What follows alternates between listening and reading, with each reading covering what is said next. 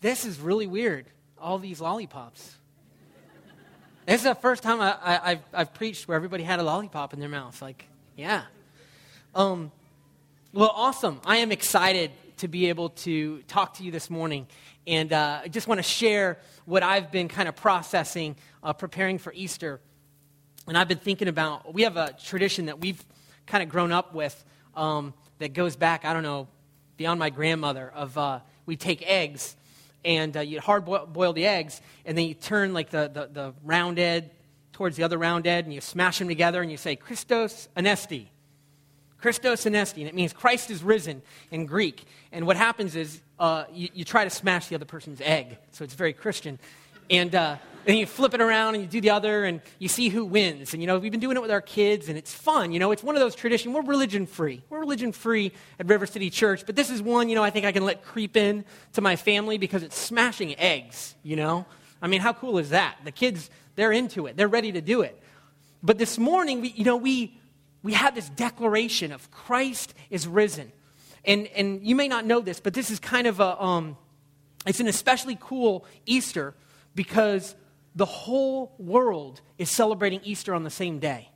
That the whole world, the Eastern church, the Western church, we recognize that this is the day that we're going to set aside to remind ourselves that Christ is risen. Whether it's Christos Anesti or in other languages, in nearly every language, in every culture, in every country, this is the day where people remind themselves Christ is risen.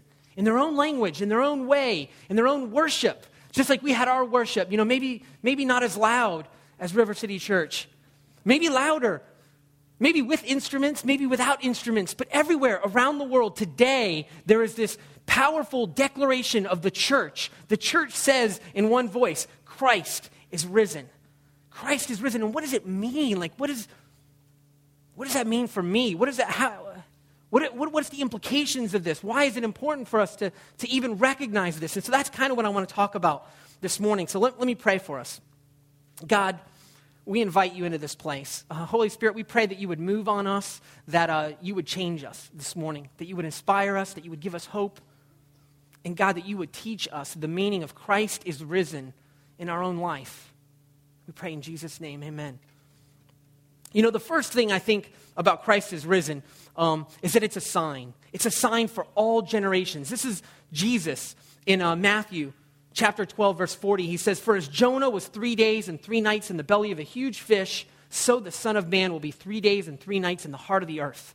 In the heart of the earth. This idea, Jesus is saying, I am going to leave you a sign that will be for all generations. And he calls it the sign of Jonah. For all time, they will talk about this sign that I'm going to give you. Just like Jonah, I am going to go and spend 3 days gone, and then I'm going to come back. And when I come back, it's going to show you that everything I've said is true. If you don't believe in all the stuff that I've said so far, just wait. Because I'm going to give you a sign that will be for all generations, and that's us. We get to see the sign of Jonah on Jesus, this resurrection that Christ is risen. It is a declaration of truth. It's a declaration. If you're here, I know there's people here that were forced. Okay, statistically, there are people here that did not want to come. Okay, I'm cool with that. I'm all right with that. But I want you to know that we as a church believe in the resurrection of Jesus. We don't believe, it was the resurrection of the idea of Jesus, or that it was some, great philosophy. We believe in the resurrection because it's something that we can point to. When we say Christ is risen, we can point to a date and a time and a place where God entered humanity. And he chose to live in a way that was unique. And then he died and he rose again. And we can point to that day and say, Christ is risen. It's a declaration of truth. It's a declaration when we doubt. Man, I don't know. I don't know if I can believe what I've heard about God. I don't know if I can believe the promises of God. There's stuff I'm dealing with, and it is a declaration of truth. Christ is risen. Look back at the resurrection. Look at the sign of Jonah and find confidence. Find truth in your life. And it's more than that. It's a reminder that there's always hope. Christ is risen is a declaration of truth, but it's also a reminder that there is always hope. No matter what our situation, no matter what we've done, no matter what mess we find ourselves in, there is always hope. Just like Antley talked about earlier. The disciples come and they see Jesus on a cross. Surely there's no hope. Surely this is it. But it's not. Why? Because Christ is risen. Christ is risen. There is always hope. It's a lie that there's no hope. Romans chapter 5 verse 8 says this. But God demonstrates his own love for us in this. While we were still sinners, Christ died for us. While we were still in the midst of our junk, in the midst of the worst ungodly things you can imagine, Christ died for us. Christ died for us in the midst of it. Jesus can handle our junk. Jesus can, there's always room for hope because Jesus can deal with it. On the cross, it's been dealt with. He didn't wait for you to get all cleaned up and spiffy. While we were still sinners, Jesus died for us.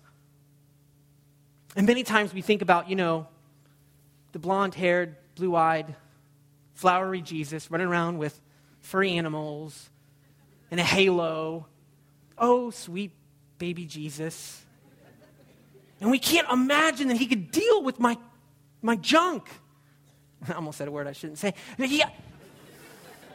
But it's true. I want to use it because it's so bad. Like, it doesn't matter. Can God deal with the way that I've treated my family? Can God deal with the fact that I'm an adulterer? Can I talk to him about my addictions, pornography, alcoholism? Can I talk to Jesus about it? Oh, no, not sweet Jesus. No, not sweet Jesus. He can't handle that. That's not the Jesus of the Bible. The Jesus of the Bible meets us where we are in the midst of it and says there's hope. Why? Because Christ is risen. Because Christ is risen, there is always hope. He meets us where we are in the midst of it.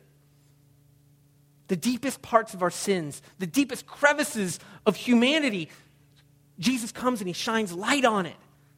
And he says, I'm here to deal with it. And on the cross, it is dealt with. On the cross, he became sin and he died. And it saves us, not of our own doing. Nothing that we could have done on our own. He reaches out and he saves us, but it doesn't stop with his death on the cross. It doesn't stop with death on the cross. We don't get together as a church once a year and go, Jesus died. Jesus died. Hey, welcome to church. Jesus died. There wouldn't be a church. Hear me on this. There would not be a church if it ended there. If it ended with Good Friday, if it ended with death on a cross, we wouldn't be getting together to celebrate Jesus. He doesn't stop there. Christ is risen. Paul says at one point, death has been swallowed up in victory. Christ is risen. The resurrection shows us that not only did he take on our sin, not only did he take on all of this stuff, but he overcame it. He won. He came out on the other side of it victorious. He won the victory for us, for what we were incapable of doing on our own. He did for us. 1 Peter chapter 1, verse 3. Blessed be the God and Father of our Lord Jesus Christ. According to his great mercy, he has caused us to be born again to a living hope through the resurrection of Jesus Christ from the dead. Born again into a living hope, this idea that there's a hope that is alive because of the resurrection. The declaration that Christ is risen is a living hope. It's something that we can always look to, we can always find hope in. The great philosopher, theologian, I'm trying to think of a title for Todd Chupp. Talking about the cross, he said this. He said, it signals the end of worst-case scenarios and no-win situations. And that's really good news. It means that despair and hopelessness are a lie. Think about that for a second. It means the end of no-win situations because you look at that situation of Jesus on the cross and you think, it doesn't get any worse than that. God incarnate, the Son of God, crucified, dead. It doesn't get any worse than that. And Christ is risen. We have the resurrection. And it reminds us that despair and hopelessness have to be a lie. And it's hard for us because some of us are living in Friday, or we're living in Saturday, and we're not living in Sunday, that Christ is risen. We think there's no way I could have hope. There's no way. I live in this despair. It's a lie. Christ is risen. In spite of our circumstances, in spite of the things that are going on, there is always hope, even facing death. Jesus at one point says, because I live, you also will live. Because I live, you also will live. Because Christ is risen, you will rise. Because of the work that I'm going to accomplish, you will accomplish great things. Tim Keller, he points to the last book in the Lord of the Rings series, and he talks about Sam Gamgee, one of the guys, one of the main characters, and he gets knocked out, and he thinks everybody's dead, and they've lost, and everything, and he wakes up, and he discovers instead that all of his friends are there, and he cries out, Gandalf, I thought you were dead, but then I thought I was dead. Is everything sad going to come untrue? Is everything sad going to come untrue? And that should be our response, because yes, the resurrection of Jesus signals to us for all times that everything sad is going to come untrue. The answer of the Bible is yes. The resurrection shows us that there is more to this life. There is more to what we can experience now, and there's more to what we can experience after this life. We live in the Christian hope that Jesus preached. In the language of the Bible, because Christ is risen, because of this declaration, because of our faith in the resurrection, it gives substance to the hope, the Christian hope, that we can be made new. That God is a God who makes all things new, that God loves us in spite of ourselves. Hope that there's more to this life. Hope that this world isn't the end all. Hope that one day we will be like Him. Hope that our prayers are heard. Hope that there's a God who cares. This is all wrapped up in the Christian hope. And the foundation of that is our faith in the resurrection, that it signals once and for all that there is always hope. And when we find ourselves losing hope, for those of us this morning, I don't see a way out. I don't see a way out. There's always a way out. We serve a God who moves mountains. We serve a God who raises people from the dead, who heals, who gives when we don't deserve it. There is always hope in the declaration, Christ is risen. But it's more than just a statement against the lies of the enemy. It's a rallying cry of the church. It should be something that we yell as we move forward. As we're on the offensive. Romans chapter 8, Paul makes this point. He's talking about that the Spirit of God who raised Jesus from the dead lives in us. The same Spirit that rose Jesus from the dead lives in us. And he goes on to say this in Romans 8:37. No, in all these things we are more than conquerors through Him who loved us. For I am convinced that neither death nor life, neither angels nor demons, neither the present nor the future, nor any powers, neither height nor depth, nor anything else in all creation will be able to separate us from the love of God that is in Christ Jesus our Lord. Christ is risen. This declaration, we are more than conquerors. The Spirit of God lives in us. We're not just defending ourselves. We're on the offensive. We attack not only the lies of the enemy, but we attack the works of the enemy. We attack the things that have been done. We charge them. And we rally behind this fundamental belief that Christ is risen. The picture in the Bible is hell is on the defense. The gates of hell will not prevail against what? Our offensive. As we attack, as the kingdom of God, as the reign of God advances, we say Christ is risen as we charge. In my life, I think of the areas of my life that I want that reality. I want to charge them. I don't want to settle. It's natural, I think, for us to resign ourselves. You know what? If we can just resign ourselves, hey, I can't deal with this. It's always going to be this way. I'm good. I'm fine. And we leave it at that. Things can't change. Some of us are more spiritual. This is my thorn. This is what God just wants me to live with. And we use it as an excuse to be on the defense. Christ is risen. Christ is risen. We should be on the offensive. We should say, I'm not going to settle for that. I'm going to go for it. I'm going to go for God. I want things to change. Is that name it, claim it theology? Is it wrong? It's Jesus. Jesus is the one. Ask, seek, knock. Be diligent. Keep doing it. Keep asking over and over and over until you get what you're asking for. That's the kind of language that Jesus uses. We should be fighting. We shouldn't be limping along. We're empowered to deal with it.